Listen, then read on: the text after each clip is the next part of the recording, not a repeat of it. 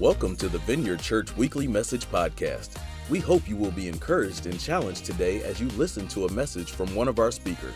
Prepare your heart and get ready to receive a word from God today.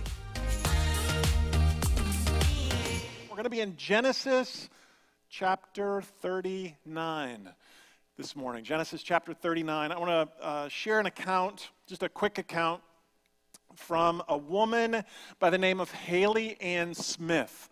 No one in this room or listening knows about Haley Ann Smith, but let me give you a little background.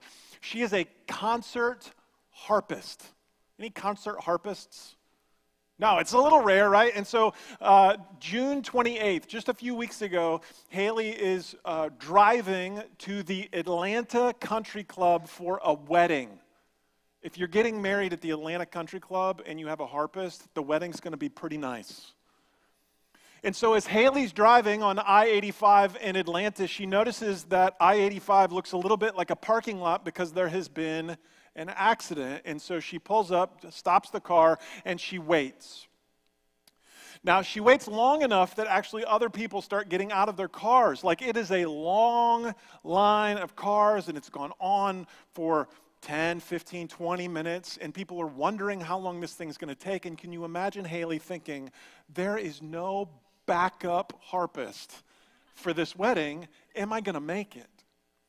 And so as this thing goes on, as the tension sort of increases, Haley has a decision to make, and she does something a little unique. They actually took a picture of what she did, and here's what the picture looks like. She actually took her harp out of her minivan, plopped it in the middle of I-85, and performed a concert in the middle of I-85. How cool is that? That's taking, you've heard this, right? That's taking the lemons that life gives you to make lemonade, right? So some little kid over here said, lemonade, yes.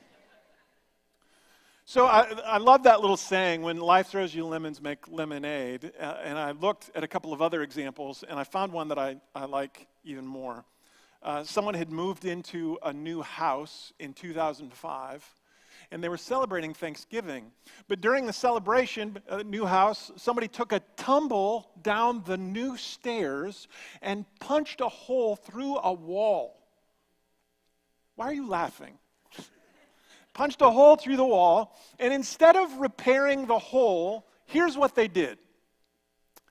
They framed it. Classic. Now, I know many of you can't read the plaque, but let me read the plaque that they put under the frame. It says, First Thanksgiving 2015, medium hand in drywall. Right? It's taking the lemons that life gives you and making lemonade. Now, it's one thing when life throws you a few lemons, you can make lemonade, but what happens when there's seasons of our life that you've got so many lemons that you're sick of lemonade? What happens then? Let me give you a couple of examples.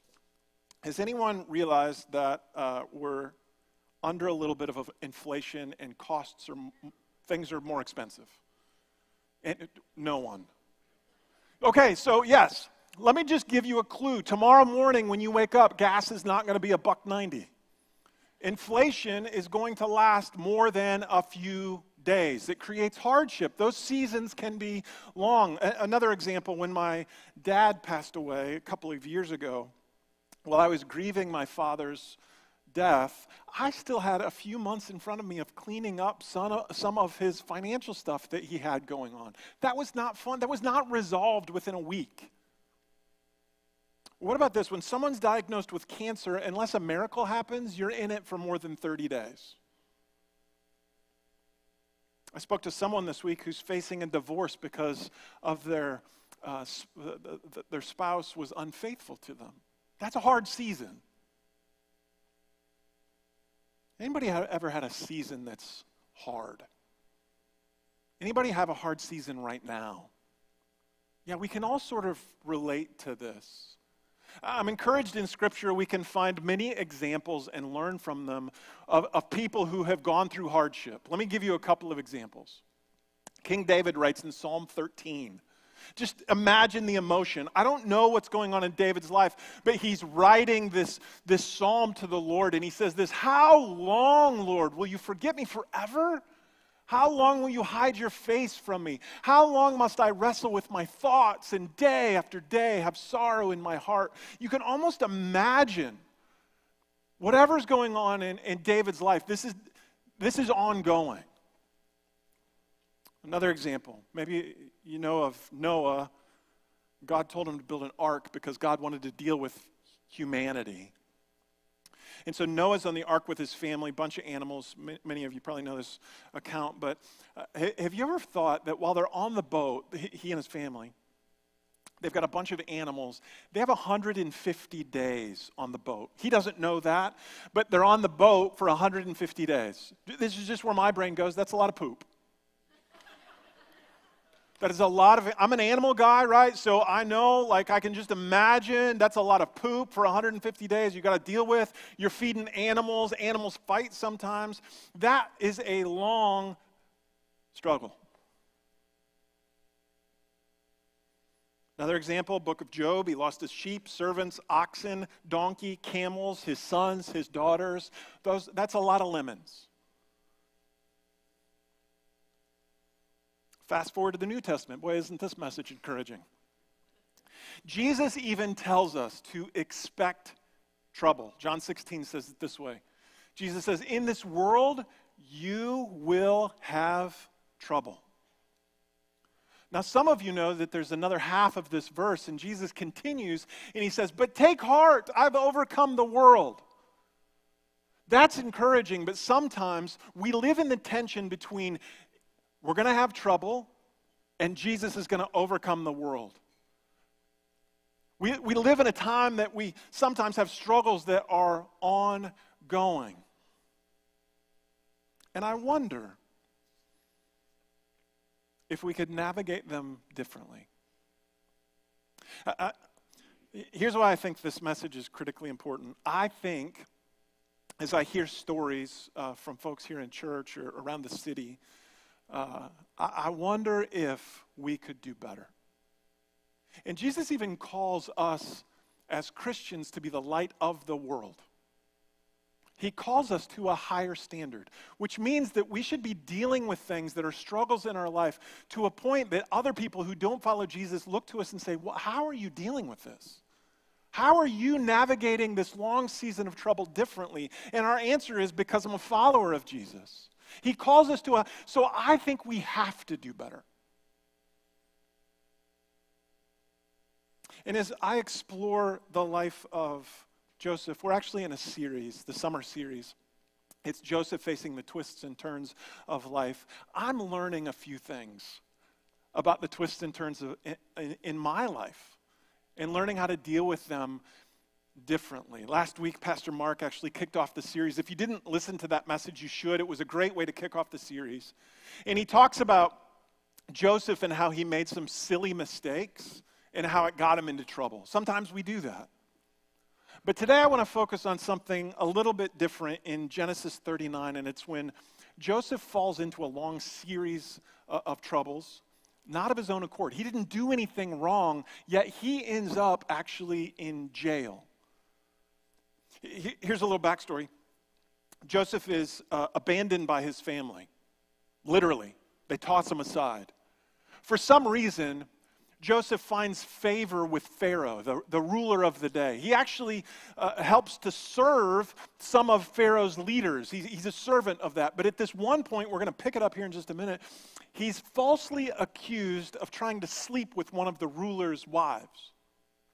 He didn't do anything wrong. You can read the account. He's trying to follow God the best he can, yet he's falsely accused, and because he's falsely accused, he ends up in prison for a long time. And we're going to pick up this account, Genesis 39, while he's in prison. It says this, while Joseph was there in prison, the Lord was with him. He showed him kindness, granted him favor in the eyes of the prison warden. So the warden put Joseph in charge of all those held in the prison, and he was made responsible for all that was done there. The warden paid no attention to anything under Joseph's care because the Lord was with Joseph and gave him success in whatever he did. Pause just for a second.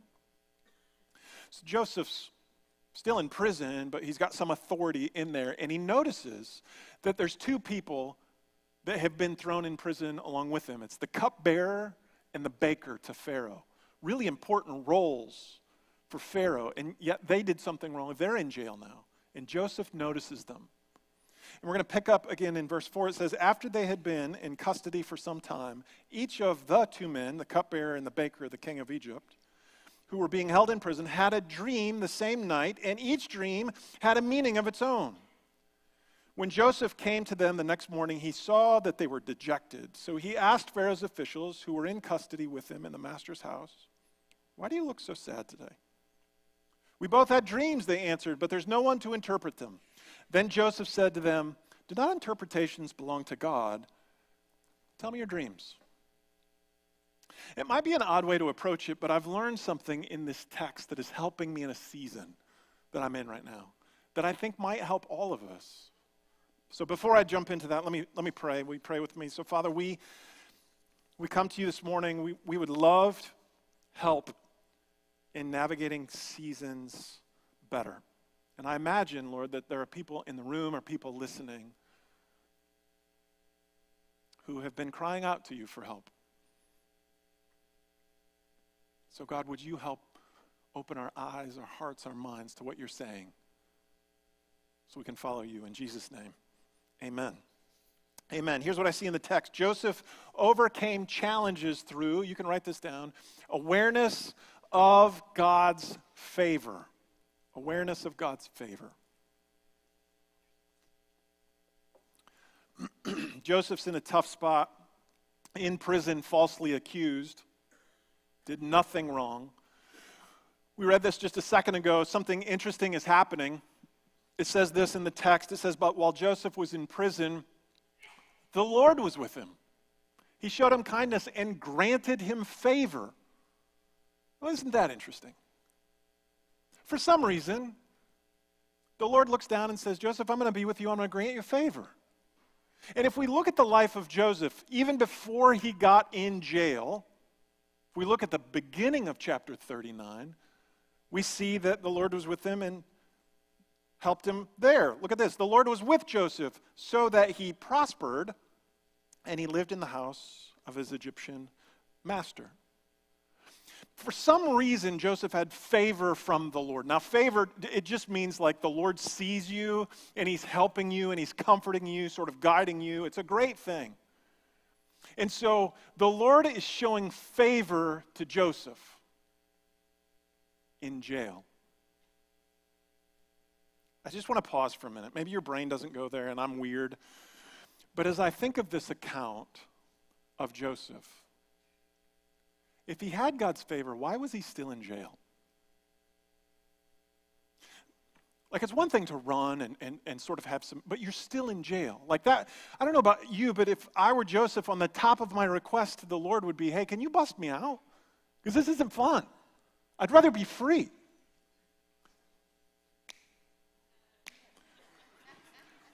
For those of you online, there was a phone that was, I just don't dance in the middle of, right?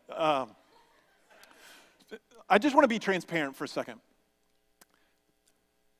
I sometimes can get stuck when I'm focused on my biggest issue. Whether it's, God, you're not showing up in my finances, or God, I've got this big thing and I need you to come and I need you to heal somebody, or God, would you do this? As a matter of fact, I've even gotten to the point when there's struggles in my life that I've asked this question. Maybe you've never asked this, but I have. God, where are you in this mess? Because it doesn't seem that you're doing what I want you to do. Has anybody else said that? A few of you. I just want to share a truth. Just because God isn't immediately answering our top priority does not mean that he has abandoned us. And I wonder how many times when I say, God, where are you in this? Whether he whispers, Steve, I'm right here. Here's a few truths. Some of you know these truths, you've heard them, but I felt strongly convicted that I should share these verses because you're in a season today and you need to soak in this verse in the season that you're in.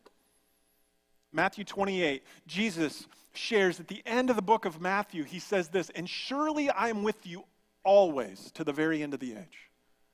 Jesus knows to the very end of the age, there's going to be struggles from now until then, and he promises, you follow me, I will be with you. The writer of Hebrews writes, don't look for comfort in a season of struggle and other things. He writes this, keep your lives free from the love of money and be content with what you have, because God has said, never will I leave you, never will I forsake you. God is with us and God is enough. I need to say that again. God is with us and God is enough. We have to resolve that he has not abandoned us, and maybe, just maybe, in the middle of a struggle, he might be doing something that looks a little confusing. Let's go back to the life of Joseph, Genesis 39. But while Joseph was in prison, look what happens. The Lord showed him kindness and granted him favor in the eyes of the prison warden. I don't know about you, but if I were Joseph, that would be a little bit confusing. I'm in jail. Why am I running it? Sometimes God's immediate plans and his action don't line up with my number one thing that I want him to do. He works a little differently. It even says this in the book of Isaiah. The Lord says this. He says, for my thoughts are not your thoughts, neither are your ways my ways, declares the Lord. As the heavens are higher than the earth, so are my ways higher than your ways, my thoughts than your thoughts. God works on an entirely different plane of understanding than our brain does. We cannot figure out God. He sees things that we don't see. He knows the best plans for us, and sometimes he will do things that are a bit confusing. Let me give you an example. In the Old Testament, there was a whole group of people called the Israelites. They were in slavery. God said, you know what, I'm going to break you free. I'm going to give you this great land. It's going to be amazing. It's a 40-day walk. You should get there like that. Because of their disobedience, that 40 days turns into a 40-year slog. Slog is bad. You can look it up later. Right? And they're out there and they're just complaining, God, where are you in the middle of this? They actually say this in the book of Numbers. Look at this. The rabble, that's a small group of them starting to complain, began to crave other food. And again, the Israelites started wailing and said, if only we had meat to eat. We remember the fish we ate in Egypt at no cost. I love this. Look at the detail. Also the cucumbers, the melons, the leeks, the onions, and the garlic. But now we've lost our appetite. And look at this. We never see anything but this manna. God was providing food for them. He was providing bread from heaven called manna. But what were they focused on? They were focused on their problems. Tired of being out here for 40 years. But look what the Lord says in the book of Deuteronomy, specifically about this. He says, during the 40 years that I led you through the wilderness, your clothes did not wear out, nor did the sandals on your feet. I did this so that you might know that I am the Lord your God. Can you just imagine that? 40 years, they didn't have to change their clothes.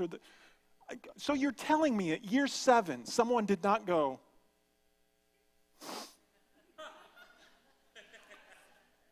I haven't had to change my shirt. My sandals are still good. They completely missed it because they were so focused on their problem. And often when God was with us in the mess, he is doing something. With Joseph, he was providing him favor. With the Israelites, he's providing them clothes and shoes. So they don't have to worry about that. And for our issues, he's doing something. We just have to tune in to what he's doing. You can write this down. Am I so focused on my current issue that I'm not seeing God's favor in my life? Am I so focused on my current issue that I'm just not seeing it?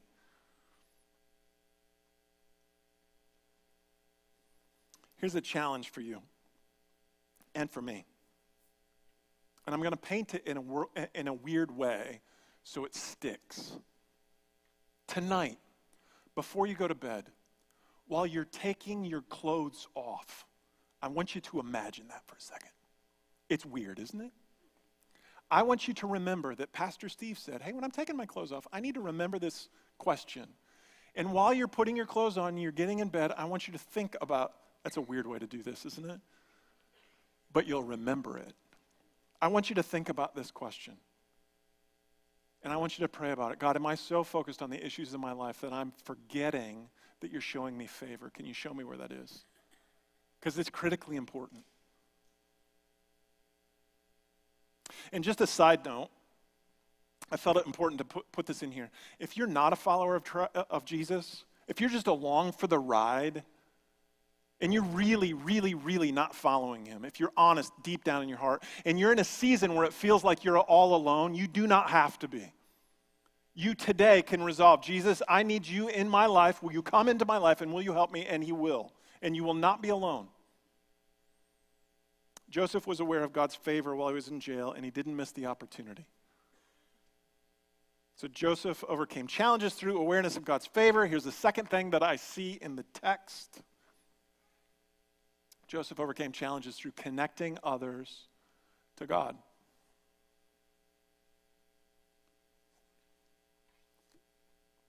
Joseph's still in prison. It's not fun. He notices that two other people that are important to Pharaoh actually got thrown in prison, the cupbearer and the baker. And he sees them multiple times, but something happens in the text today that I've read before multiple times that I've missed. I think it's important.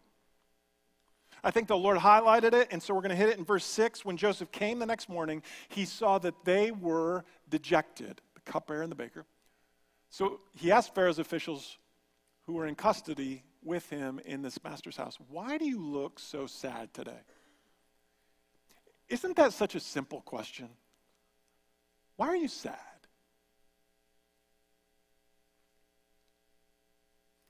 And so the cupbearer and the baker explain, hey, we had dreams, no one can interpret them. And look at what Joseph does off this question. Then Joseph said to them, do not interpretations belong to God? Tell me your dreams. The first thing he says is not, I've been in this prison for a long time. You guys are important. I'll trade you something. No, he doesn't do that. He immediately connects them to God. Interpretations belong to God. Tell me, let's see what God says. That little seemingly simple question that starts with, why are you sad, and an immediate connection to God, we find out later in the story, that's the key to eventually get Joseph out of prison. Here's how this happens. 2 years later, the cupbearer gets out of prison. He's restored back to Pharaoh. Pharaoh has a dream. Nobody can interpret it. And the cupbearer remembers something. And he says it this way on this dream. Now, a young Hebrew, guess who that was there with us, a servant of the captain of the guard. We told him the dreams, and he interpreted them. And so Pharaoh's interested. He gets Joseph from jail. This is 2 years later. And he's like, okay, Joseph, here's the dream. Will you interpret it? And here's what Joseph says, verse 16, I cannot do it, Joseph replied to Pharaoh. But God will give Pharaoh the answer he desires. He connects Pharaoh to God. He does not say, Pharaoh, I will trade you an interpretation if you bust me out of jail. He sets all of his personal stuff aside and says, I'll connect you with God. God can do it, sure. You can write this down. Joseph prioritizes connectivity to God over his personal problems.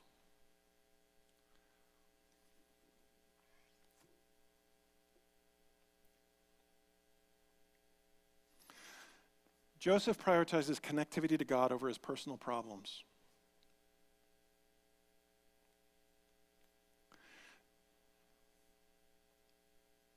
I think the world is hearing a lot about problems. Our problems, their problems. We like talking about them. And I think the world needs more of Christians connecting others to God instead of wallowing and swimming in the mess. Do you agree? 3 of you, okay. Let me try to make this point with a story as we close. We had a high school camp here at the church that was in Michigan. It was 2.5 hours away. This was probably a month and a half, 2 months ago. And I was going to be speaking at the high school camp. And if I have to drive 2.5 hours away, what I normally do, I don't do this every time, but I'll try to invite someone who I don't know really well just to hang out with them I'm weird like that, just to hang out with them for 2.5 hours. And so I invited a couple of guys, but one of them specifically was Drew Moore. Here's a picture of Drew. Drew got baptized earlier this year, and he's exploring what being with Jesus means now. Like he's got this desire to figure out, what does following Jesus look like? And so I said, hey, Drew, you want to go 2.5? Yeah, I'll go with you. So we drive, and I listen to Drew's story. And Drew's got the same issues we all do, right? Everything's not perfect, but it's not a mess. He's just navigating life, and he's figuring out the whole Jesus thing, and he's got this desire to pray with someone out loud. He's figuring out prayer, and he's like, hey, I'd like to pray with somebody out loud. Well, that's great. We're going to go up to this. What better place than to go 2.5 hours where a bunch of high schoolers are tired and they're locked in a room? It's like shooting fish in a barrel, right? We should be able to get you to pray out loud with the students. So we go up there, I talk, and then afterwards we have this time of prayer. I don't know that Drew ever prayed out loud with a student. And so we finish, and it just feels like something's not done yet. But we get in the car and we drive home, and we're about an hour from home, and we decide that we're hungry. It's 10:30 at night. We're in someplace in Michigan. And so we pull off, and we're going to find a restaurant. We skip a Subway, and we want to go to Arby's down the road. And so we drive into Arby's. Instead of going to the drive-thru, I don't know why we made this decision, but instead of going to the drive-thru, because we were going to eat in the car, we decided to go in. There's no other customers inside. Have you ever been in an environment when you've walked in someplace that just doesn't feel right? Like there's nobody there, but it's just, I can't put my finger on it, but it's just not right. We walk in, there's 4 employees in the back counterpart, and they're talking and laughing. It's like when we walked in, we interrupted something weird. And they noticed us, and so they came in, and the assistant manager, I saw it because it was on his tag, was going to take our order. And so I'm giving my order, and he starts cussing. Not about me, not about the other employees. He starts adding expletives to my order, to my fries. Why are you adding expletives to my? I didn't order the expletive fries. I just want fries. It's weird, right? It's an environment that you may not want to be in. Lord. So we're in this environment that is weird. The assistant manager's cussing about food. We get done with the order, and we're stepping back waiting for the food to be made, and this young employee steps over behind the first counter, and Drew, who's with me, notices that she has a necklace, and it's a cross necklace. And so Drew goes, hey, I like your necklace. So I was standing there, I was thinking, way to go, Drew. Yeah, yes. And so this young lady behind the counter, she says, are you a Christian? And Drew, I asked him this later, it was the first time anyone outside of the people that he knew asked him if he was a Christian. He looked to his left and his right. I don't know why he looked, but he's like, yeah. I was so proud. Like that was it. That like we had crossed the finish line. That's it. And so we're waiting for the rest because there's no fresh fries, right? So we have to wait on the expletive fries to get done. And while we're waiting, right, I'm proud, and this young lady behind the counter is still standing there, and she, in this very soft voice, looks at Drew and says, will you pray for me?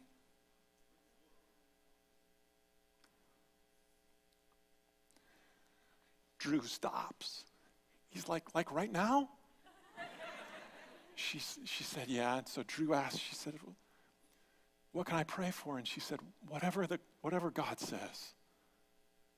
And so this is what happened. We actually took a picture of it. This is Drew praying for this young lady behind the counter who now, when I think about it, she was a Christian in an environment that had to be hard for her.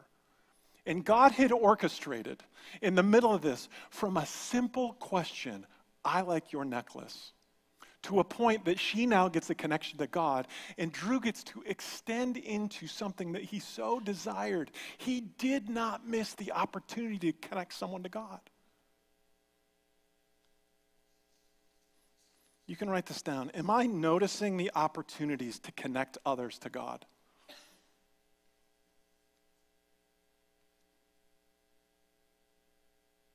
Even when your season and mess of life is more than you want, Are you noticing the opportunities to connect other people to God? Because for Joseph, that was the key for him to get out of prison. For Drew and that woman, that was the key for her connection to God in a bad environment, and Drew's connection to pray even more. I know Drew's praying more because we texted on Friday. He was praying for this message. He's praying with his wife now. That'll change his life. So in our season, when we make those connections, what's it going to do for us? I don't know, but it might just be a key to your freedom. It is worth pursuing. So Joseph overcame challenges through awareness of God's favor and connecting others to God. Why don't you stand? We're going to move into a time of prayer. Thanks for listening to the Vineyard Church Weekly Message Podcast. We pray you were impacted by this message. God bless, and see you next time.